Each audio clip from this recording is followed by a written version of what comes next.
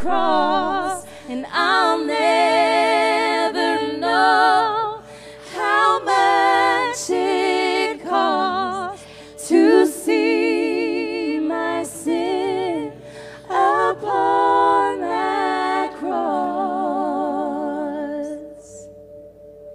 And here I am to worship, here I am to bow down, here I am to say, you're my God, you're my God, and you're all together lovely, all together worthy, all together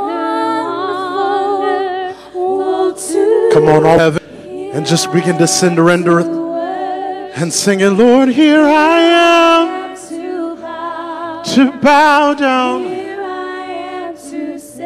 to say that you're mine, you're all together and all together. Come on, somebody sing it. Say, Lord, you're all. You're so wonderful to me. Sing hallelujah, Lord. Sing, oh Lord, here I am. And here I am to say that you're my God. You're all together lovely. You're all together worthy. You're all together wonderful to me. Now, if you know that you serve an amazing God who did it all on the cross for you, take just a second to put your hands together and give God a praise. Come on, if you know that you couldn't make it without him, if you know that you wouldn't survive it without him, if you know that he truly is able to do exceeding and abundantly, come on, somebody just sing hallelujah. Come on, somebody just take a second and say hallelujah. Come on, if you've ever been through some things and you can say, if it had not been for the Lord on my side. Come on, if you've walked through the valley of the shadow of death, but feared no evil. Come on, just take a second and just begin to give God a praise this evening. Come on, if you've been snatched out of the fiery, come on, somebody. Hallelujah, Lord. Hallelujah, Lord. Come on, we're not done yet. We're not done. Hallelujah, Lord. Hallelujah, Lord. Hallelujah. Hallelujah. Hallelujah, Lord. Hallelujah. You're my God. You're all together lovely. You're all together worthy. All together wonderful to me. It is so good to be in the presence of the Lord on this Good Friday. It's so good to be able to gather together, to be able to be in one mind and one accord, with the understanding that the story doesn't end on a Friday night.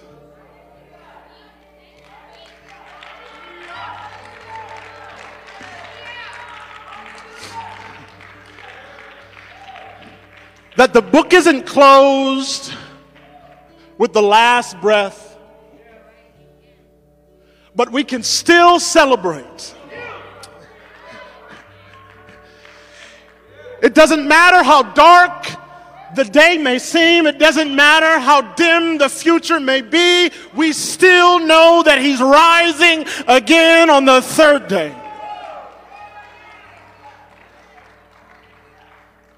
See, I really want to get to my notes, but I feel like preaching. Because there's some of us that understand this. There's some that are looking around and like, isn't this a somber occasion?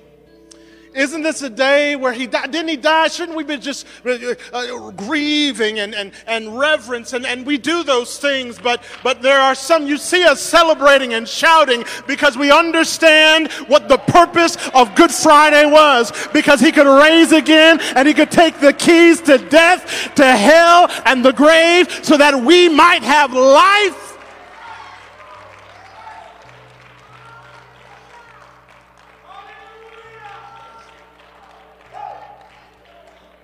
I told you I was jittery, but I don't feel jittery at all. Let me stay up here before I knock something over. Anybody feel the presence of the Lord here this evening? Anybody feel the power of God here? Anybody feel it? Know this. My notes are short. Y'all know that don't mean nothing, but I'm going to just say it. For somebody, to calm someone's fears.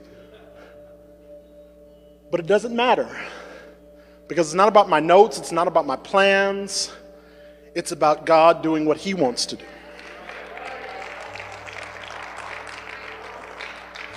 And so let me tell you this. It doesn't matter what you've brought in here this evening. The one who holds it all, he says, take heart, because I've overcome the world. That one is here this evening. So whatever your need may be, I know we're taking communion, I know we're supposed to do that, but I think that we can also, while doing communion, there can be healing. I believe that. I don't.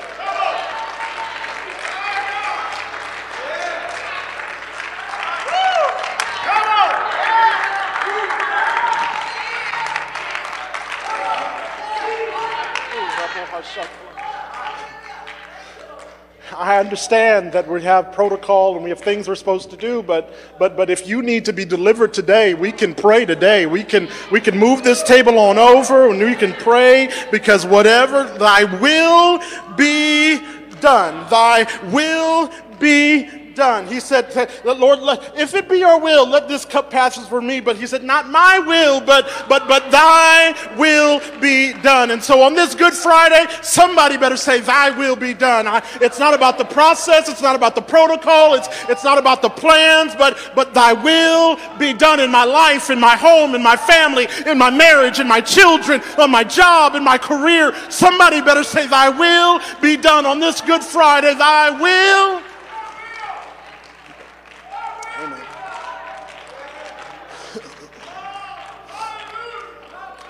Amen, amen, amen, amen, amen. Lord God, thank you. Thank you for being here, letting us experience the power of your presence, God. God, whatever you have in store for us, let us move out of the way. Let us decrease so that you can increase, so that your will be done in every facet of our lives.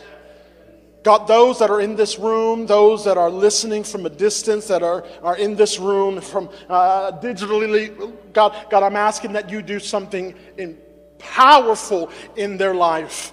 God, let this be a transcendent moment in homes and in families, Lord. God, let this be one of those ground-shaking moments, those nights, those places that we go back and we say, that was the day that it changed for me, for somebody. God, let this not just be another Good Friday service, but God, let something be changed in the atmosphere so that lives and hopes and dreams are shifted, Lord God, that ministries are birthed, Lord God, that depression is lifted, Lord God, that sickness is broken, God. Let something happen tonight that shifts the atmosphere, God, that lives are changed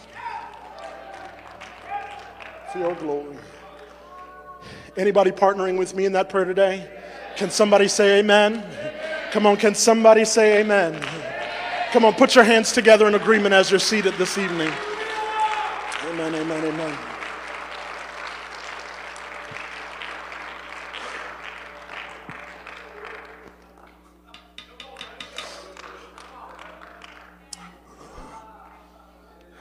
You may be seated.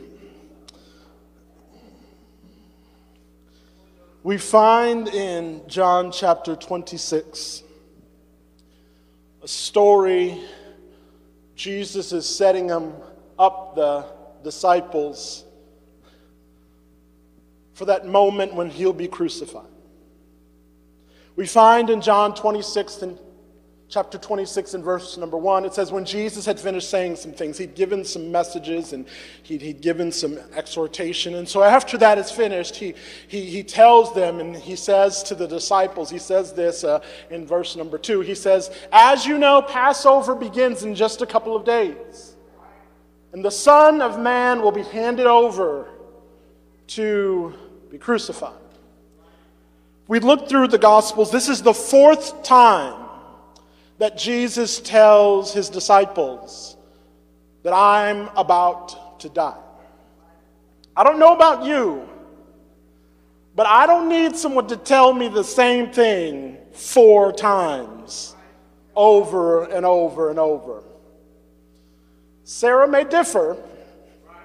She may disagree, but I don't think that I needed to be repeated to me 4 times. But there was something about the understanding of the disciples that Jesus felt like he needed to repeat this over and over again. We find that earlier in Matthew, he tells them, listen, y'all, in just a little while, I'm going to be crucified. I'm going to die. And it says that they were sorely grieved. He's explaining to them and he's trying to prepare them for the day when he no longer will be with them. He's trying to prepare them, not just that he is going to die a natural, peaceful death, but he's trying to get them prepared for something that is going to be gruesome and ugly. This is that when he said that I'm going to die by crucifixion, they understood the gravity and the imagery of this situation. They knew that it wasn't just going to be some regular, everyday ceremony where he's going to die and we're going to celebrate. But when he says I'm going to be crucified, they understand the brutality of this situation. And he begins to tell them, and I can understand why they were so grieved and why they were so hurt, because they understand the ugliness of crucifixion. And so the disciples are worried and they're heartbroken and they're telling him, this is not going to happen. There's no way. We're going to fight for you. There's no way it's going to happen that you're going to be crucified. There's no way that this is going to take place. You must be confused. You weren't confused about all the other things you talked about. But this one thing, sir, you must be confused by, because there is no way you're going to have to die in such a tragic manner. There's no way that you're going to have to be crucified and be publicly humiliated. There was no way. But somewhere along the way, these scholars that had spent time with Jesus must have forgot that by his stripes we are healed. But the wounds that were carried because of the words of Jesus Christ caused them to manifest in such a way that they began to not believe and not trust. And that's what wounds do. Probably a month ago, the weather was changing. We experienced one recently, but I thought we were no longer going to experience these snow, lightning, hail, tornado storms, or whatever it is that we're experiencing. The winds had kind of died down. I heard some birds chirping. I felt like spring had arrived. So I decided it was good to no longer hibernate. I was going to get out and enjoy the fresh air and get my legs moving. So I was going to take a walk. And you see, it was really nice. Like, my neighborhood is nice. Everybody's friendly. They wave to you. They're very kind. Everybody, they're ones that'll take your trash cans up to your garage. I live in one of those nice neighborhoods where people are kind and nice and wonderful. And so I was going, and I thought it would be a great day to take a nice old walk. So I took a walk, and everything was nice and wonderful. I'm waving. And unbeknownst to me, it was not as spring as I thought it was going to be. And your boy did the splits. Just straight did the Michael Jackson splits. on some ice. And you see, here's the deal. I don't need you to laugh so heartily at my tragedy. That's number one. Number two, I understand I'm not as limber as I used to be. But listen, I said this one little spill is not about to take me out. Devil, not today. Get thee behind.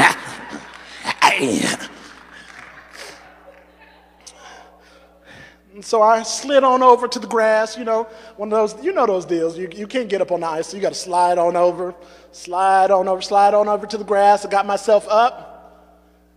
Listen, I said, rejoice not against me, O my enemies, for when I fall, I shall arise.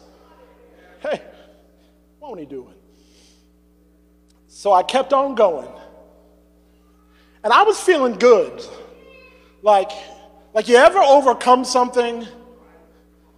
You've overcome and you've climbed that mountain, you've experienced that hardship, and you made it out on the other side, and you look and said, you know what? Look at how far I've come in here. Anybody ever been there in your life? You're just like, it could have took me out, but I made it another day. Anybody ever been there? And so I was feeling it. I had like a new vigor because I had made it through. I had survived the test. The first test of spring, I survived for about 5 steps. And for real, your boy was down for the count once again. Just straight. This time I did not do the splits, so y'all can stop imagining that. I just buckled and slid. And the first time I kind of just immediately just pushed myself over. This time it took me a little moment. The first time I felt like I had to do it from a pride. I didn't want nobody to think that I couldn't do it on my own. So, you bounce back up real quick to just make sure nobody saw. This time I was like, I don't care who about it. I don't care. I don't care who sees. I'm out. And so, listen, I kind of just hands and knees crawled off the ice, dusted myself off, and I had to make a decision. Am I done? It was a valiant effort. I made it half a block. It was a good effort. Or will I fight on? And I said, listen, a little ice and a couple falls will not stop me. I will not be stopped. I will not slow down. We're going to do this today. So your boy kept on going. Slowly, gingerly, apprehensively.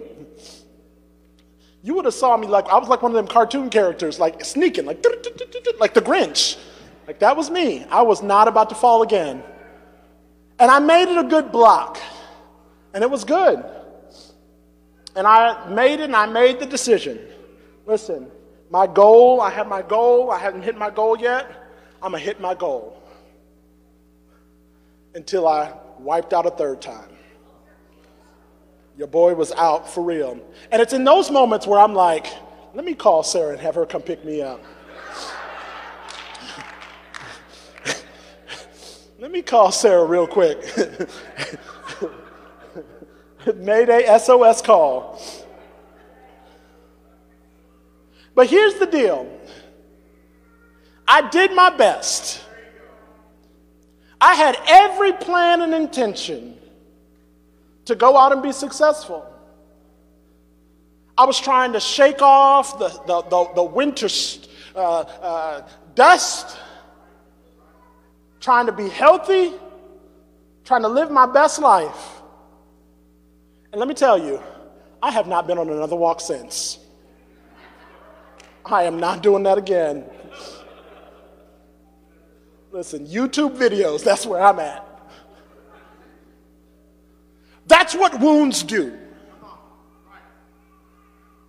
We understand what it's like to live life and trying our best and doing what we can to be successful and live the life that God called us to, that healthy Christian life. But we also know what it's like to encounter trials and tribulations and struggles and strife and issues that do everything it can to deter us from reaching that high calling, pressing towards the mark of the high calling of God. That's what we're going for, but we know every step of the way the enemy of our soul is doing everything he can to steal, to kill, and to destroy. And as Christians, we understand what it's like to walk through this life wounded. Jesus is telling his disciples that I'm about to be done, it's about to be over. Jesus is grieving because they're not hearing him and listening. He's carrying the wounds of these conversations, and they're carrying the wounds of hearing and imagining the bitterness of his death.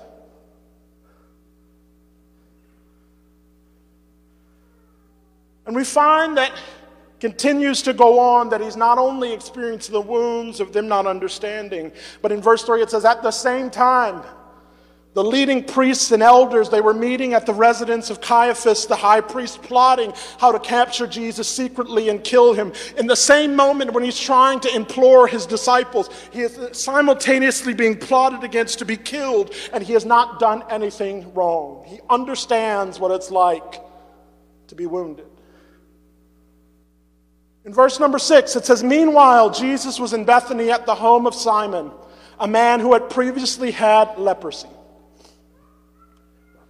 You'll find a common theme throughout this whole portion of Scripture. It is filled with people that know what it's like to be hurt. You see, Simon clearly knows what it's like to be separated. As a leper, he cannot engage, he cannot associate, he cannot touch, he cannot be hugged, he cannot hug, he can't have like to be forgotten. He knows what it's like to be left out. He knows what it's like to be ridiculed and talked about and seen as nothing. He knows what it's like, just like some of you. The Bible says, such were some of you. And we know what it's like. There are some that are looking around and saying, listen, you all look nice, you look wonderful, you have no idea the pain that I'm carrying, the wounds that I've brought in this evening. Simon understood. And so we find that Jesus is in Bethany, and he's sitting with Simon, someone that used to not be able to associate, but now Jesus is declaring by his presence that what was off limits is now available. What used to no longer be touched is now clean. Not because you've declared it clean, or you've caused it to be clean, or you've said it's worthy, or there's all the check marks that have been, but because I have deemed it worthy. There's some of you that need to understand that. I understand that life has been difficult. You are experiencing the wounds and the hardships, but Jesus is in the room, and he's looking at you and saying, listen, it's not by your righteousness, because your righteousness is filthy rags, but it's because I've called you, I've destined you, I've anointed you, I've seen you, I've positioned you, I've called you friend. Somebody needs to understand that you are a friend of God. No matter the word, no matter what was said about you, no matter what you've been through and experience, God has called you to something great by his presence. So we find that Jesus is with Simon, and while they're eating, a woman came in with a beautiful alabaster box of expensive perfume, poured it over his head. We understand, if we look in another gospel writing, there's a retelling of this situation, that it's Mary, again, someone that understands what it's like to be wounded. Anyone seeing the theme here? Anyone understand what's happening here? And we find that she takes this beautiful, ornate jar of expensive perfume. Another version says she broke it and poured it out on Jesus. And we see in verse number 8 something that we all have experienced. Immediately, with this demonstration of worship, with this demonstration that God, you are able to do something incredible. God, you are worthy of it all. God, I sing hallelujah to you. Immediately the disciples were indignant when they saw this. And they said, what a waste. What a waste.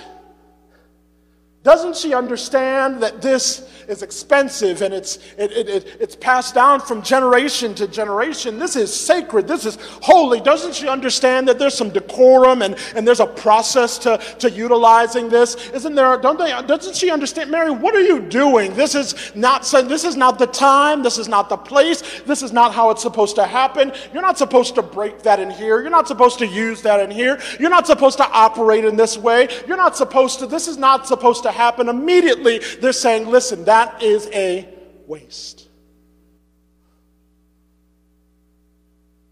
And when I was getting ready and I kept coming back to this idea of waste, they looked at what was broken and called it a waste. And here's what so often happens for me. I don't know about y'all. Can I be transparent? Please don't judge me on Good Friday. You can judge me tomorrow at the Easter egg hunt. That's fine. We often look at the wounds that we carry, those broken places in our life, those experiences, those things that have led us, and those wounds that we've experienced. And instead of understanding the purpose, we see it as waste. Sarah and I were talking about this yesterday, or I don't know, the other day. Maybe she does need to tell me something 4 times. I can't remember. We were having this conversation about how oftentimes we experience hurt and heartache and things of that nature and trying to figure out what's the purpose. But what we have to understand is that with God, our brokenness is never wasted. Mary's brokenness in this moment, her pouring out something of great value, wasn't wasted because there's something bigger at work. You see, the disciples are still caught up on the fact that this can't happen. We got to make sure everything's protected. We got to make sure everything is good. We're about to set up a kingdom. He's about to be the king. We're about to be the under kings, and it's about to go down. They don't understand that something bigger is happening in the midst of brokenness. Something amazing is happening. Something spiritual, something heavenly is happening when we engage in the midst of brokenness.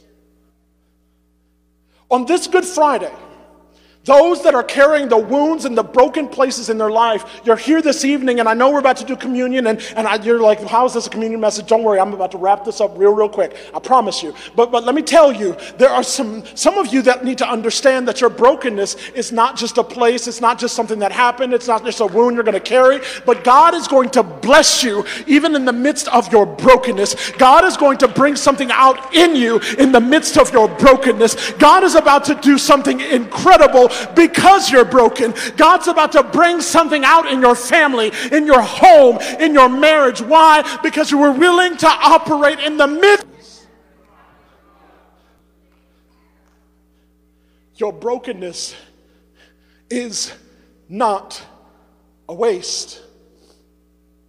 Immediately Jesus, if you go to verse number 13, he says, tell you the truth. Wherever the good news is preached throughout the world, this woman's deeds, her brokenness, will be remembered and discussed. The good news, the death, the burial, and the resurrection is the message that changes the life and the trajectory of humanity. And because of her willingness to operate in brokenness, she will be actively used to change the story of lives, of homes, of families, and the future from this generation. It says, unto your children and your children's children and those that are far off. Some of you need to understand that somebody else is going to be loosed and be free because of your brokenness.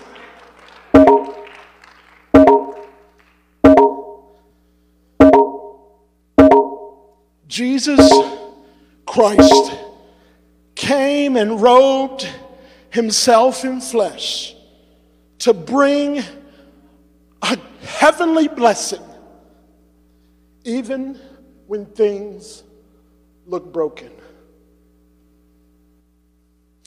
Peter wrote this in his first letter, 3rd chapter. He says, but even if you suffer for doing what is right, Brother Carl, even if you carry the wounds of doing what's right, of doing everything you can, you thought the doctors told you this was right, and the research said it was right, and the Bible told you it was right, the pastor told you it was right, but you're still wounded and you're still hurt and you're still experiencing the brokenness of life. Don't worry, because God will reward you for it. Someone needs to embrace your brokenness. Someone needs to embrace the fact that that you're going through some trials and some struggles. That report is not just to break you, but God is going to bless you in the middle of your brokenness. Let me tell you why. Because not only do we experience broken places and broken spots, but we know that Jesus does. It says, surely he hath borne our griefs and carried our sorrows. Yet we did esteem him stricken, smitten of God, and afflicted. But he was wounded for our transgressions. He was bruised for our iniquities. The chastisement of our peace was upon him, and by his stripes we are healed. Someone needs to understand that your wounds will be healed. Why? Because of Good Friday. What he did on the cross of Calvary is going to bring about a healing. It's going to bring about a restoration in your life.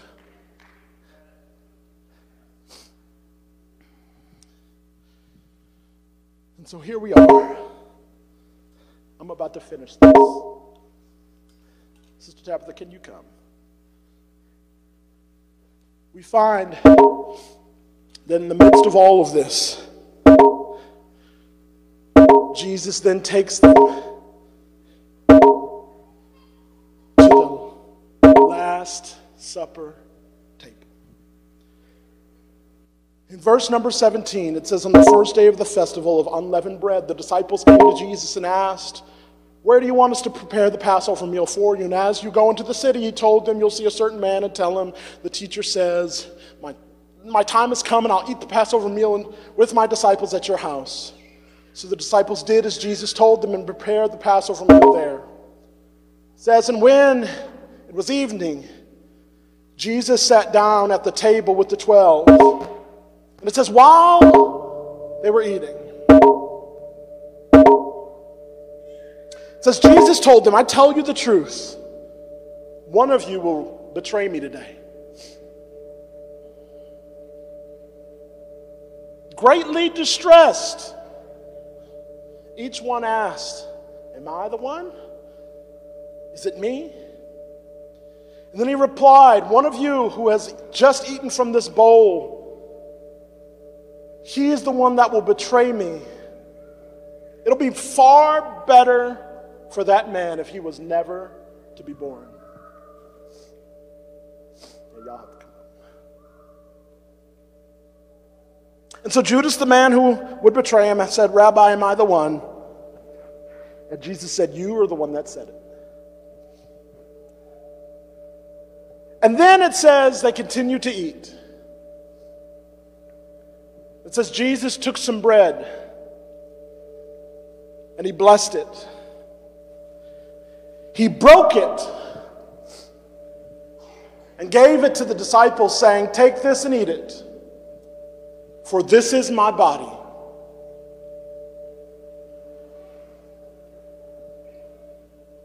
Verse number 27, it says, and he took a cup of wine and he gave thanks to God for it. And he gave it to them and said, each one of you drink. For this is my blood. This is the blood that confirms the covenant between God and his people. You know, back in the day when it says that he was slain from the foundations of the world, this is that blood. It is poured out as a sacrifice to forgive the sins of many. But then he says this, Brother Carl, this shook me. He says, mark my words. He says, I will not drink wine again until the day I drink it new with you in my Father's kingdom. You see, you have to remember, just a couple of days ago, he's telling them, y'all, I'm about to be done. It's about to be over. It's about to be finished. Malachi, he prepares this beautiful feast. Prepares this Last Supper. This amazing spread, amazing table. Shares some words of wisdom. Drops that bomb that somebody's about to betray him. Reveals to them, why is the brokenness necessary? Why is the crucifixion necessary? Why must your body be, why must it be broken? Why must blood be shed? To take on the sins of the world. Why must he go up on that cross? Why must he be afflicted? Why must he be rejected? He's explaining all of these things. He's wrapping up the whole story. But then he says this, mark my words. Because though it may look like it's over, though we're talking as if I'm saying my final goodbyes, though some terrible things, some ugly things, some hard things are in the immediate future, he's trying to get them to understand something. It's not over.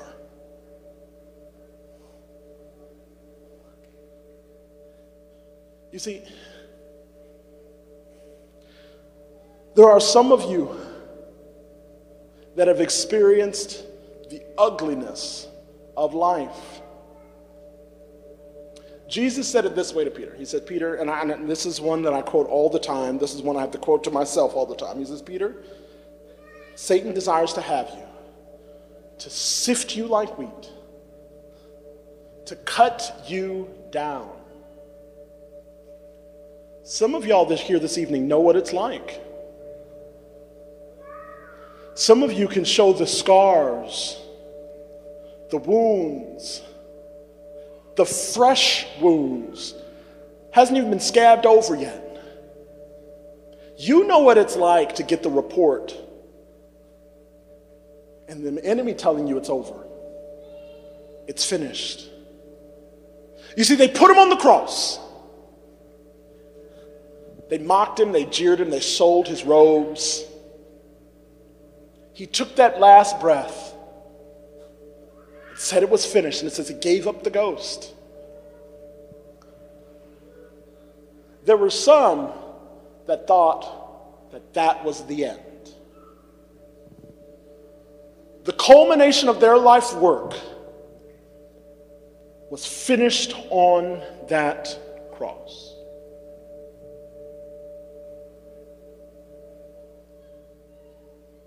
The culmination of your life's work snuffed out with that one tragedy. Snuffed out with that one doctor's report. Some of you know what it's like. Hopes and dreams in that relationship, in that child, snuffed out.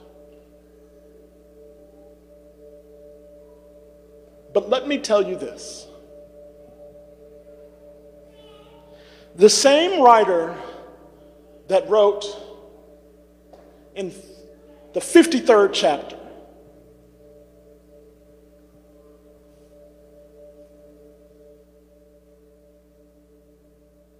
that told us that by his stripes he would be bruised,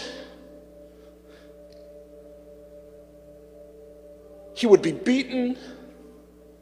The same one that wrote that wrote in chapter 43. Sarah, can you put up Isaiah 43? He says, "This is what the Lord says, your Redeemer, the Holy One of Israel." He says that for your sake, I will send an army against Babylon, forcing the Babylonians to flee in those ships they are so proud of. The ones that captured you, the ones that tried to defeat you, the ones that enslaved you, the ones that beat you, the ones that told you you were worthless, the ones that told you there was nothing for you, the ones that told you there was no future available to you, those same ones, I'm going to make them flee. For I am the Lord, your Holy One, Israel's creator and king. In verse number 16, he says, I am the Lord, the one who opened up the way through the waters. You remember that? The one who you thought it was over at that time. I opened up the waters and made a way for you to come through on dry land. I am that God. In verse number 17, he says, I'm the one that called forth the mighty army of Egypt with all of its chariots and its horses and drew them beneath the waters. The ones that tried to destroy you, the ones that imprisoned you for generations after generations, those curses that kept coming back, the one that broke that, I am the one. In verse number 18, it says that, but forget all of that. Forget all of those things, because it is nothing compared to what I'm going to do in your life. There's brokenness in your past. There's defeat in your past. There's evilness in your past. There's negativity in your past. And I brought you out of your past. But don't worry about that, because what I am bringing about in your life today is going to be much greater than all of those things. It is not finished.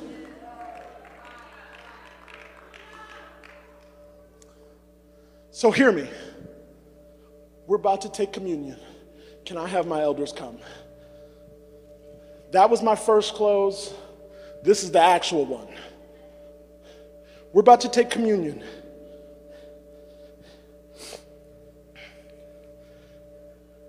Paul told the church in Corinth this. He says, as often as you do this, this is what he said. This is what he said. The Lord says this, as often as you do this in remembrance of me. Remember the brokenness. Remember the fact that he gave of himself so that you could have life. Remember that blood was shared. It was shed for you and I.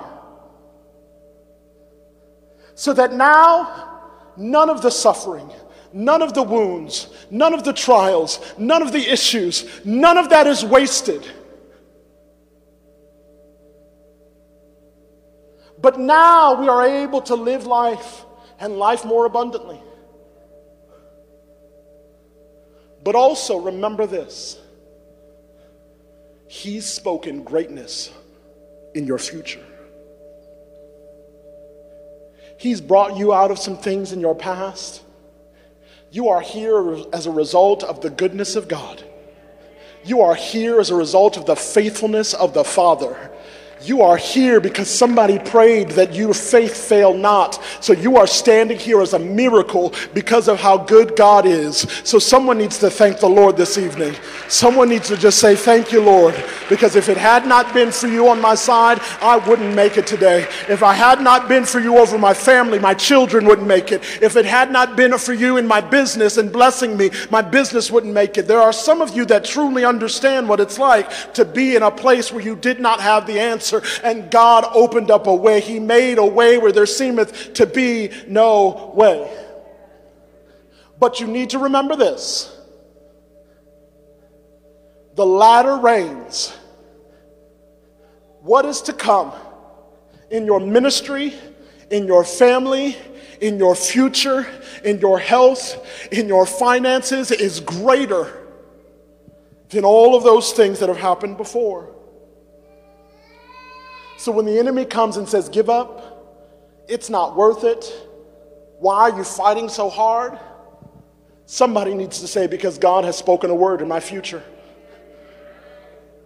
As we're taking this communion today, someone needs to be reminded that, listen, you may fall down, you may get bruised, you may get beaten, you may get battered, but listen, get back up and keep on walking. Get back up and keep on believing. Get back up and keep having the faith. Why? Because his word will never return void, but he says, I will go with you until the very ends of the age. So as we stand all over the room this evening, I'm going to invite you, to everyone that will, and anyone that would like to participate with us in communion. I'm going to ask you to do some things. So I'm going to give you instructions beforehand. Because after that, I need you to have a moment with God. It's not about me. It's not about going through a process. As you can see, we didn't really have a process tonight. It's just been all over the place. But God has been in it. Amen? Amen. Come on, somebody.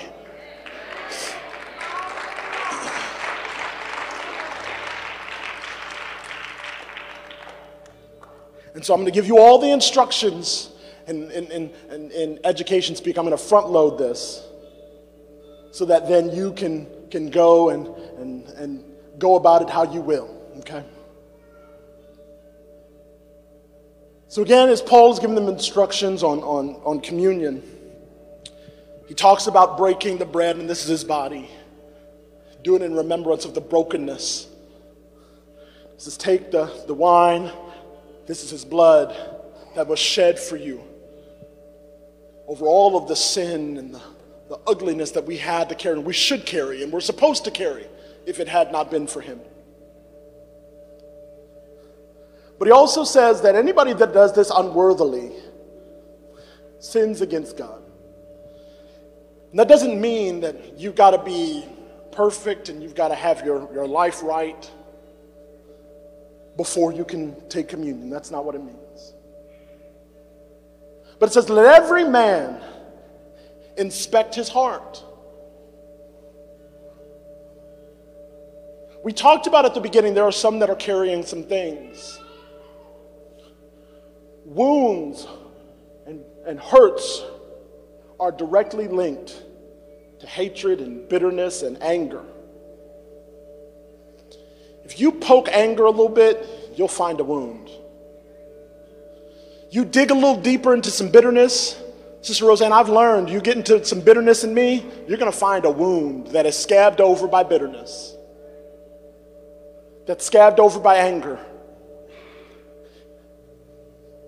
There are some that are carrying some wounds that are manifesting in some places and some things that we've got to give that over to the Lord. And say, God,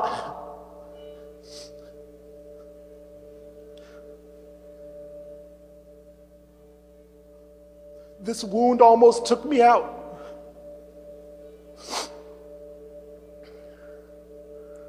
This place and this problem and this issue almost took me out.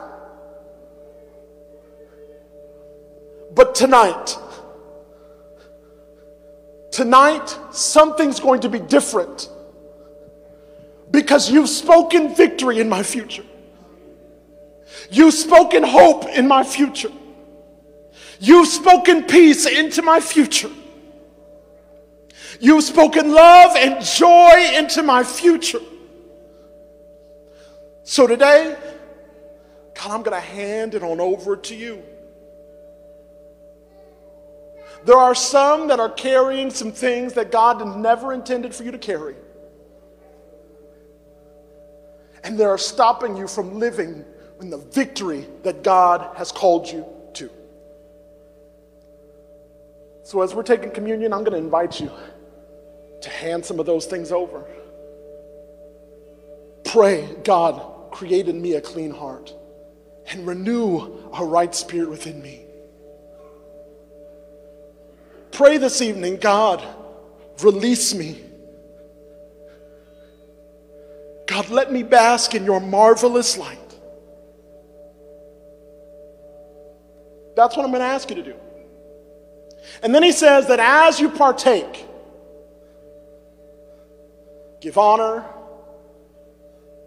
and remember. So we're going to worship and they're going to sing and they're going to do that. And I'm going to ask you to partake as you see fit. If you'd like to do the cup with the juice first, you do you. But what I'm going to ask is that as you partake in every part, take a minute to celebrate. Celebrate that he broke himself so that you could be whole. Come on, somebody. Take a minute. So before you go, don't rush it. We're not trying to rush through this, Dr. D. We're not trying to just get through, just check it off on Holy Week. But somebody just take a minute and just give God the honor and give God the praise and give God the glory that he's due. I'm asking you to do these things on your own and give God a celebration that he is worthy of. Can someone say amen? Amen. So this evening, once that's done, I'm going to dismiss you. You are free to go as you see fit. You're free to stay, to come and celebrate. You can come. You can do it. Take it down here at the altar. I'm inviting you to. Just please step off to the side so others can get theirs. You can go back to your seat. You can come to the stairs. Wherever. There is no limitations. All I ask is that you take a minute and you remember that God has called you. He's brought you out of some things. He has kept you from some things. And he has spoken into your future. Victory, hope, and joy.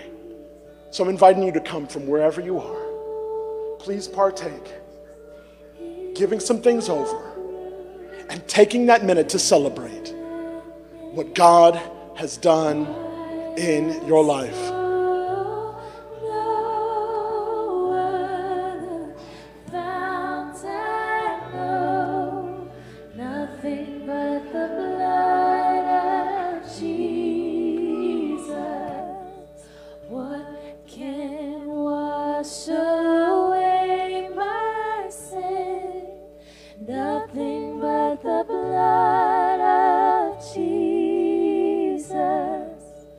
What can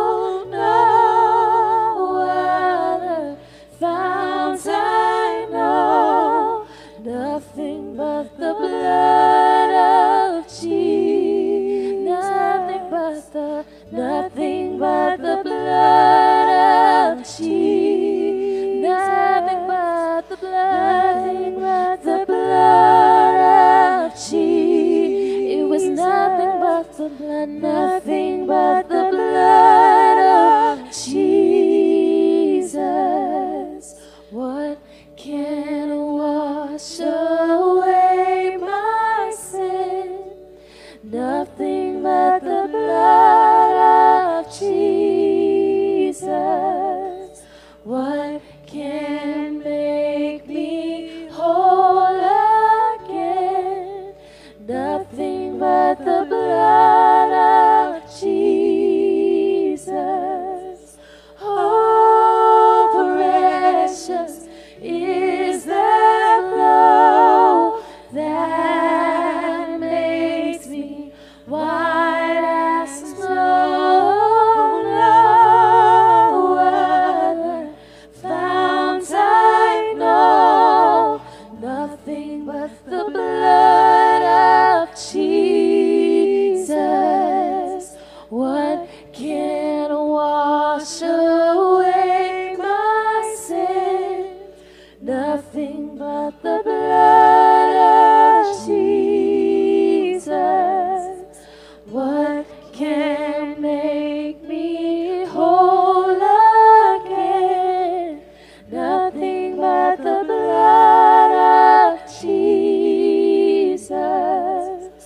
Oh, precious is that love that makes me white as snow. No other fount I know, nothing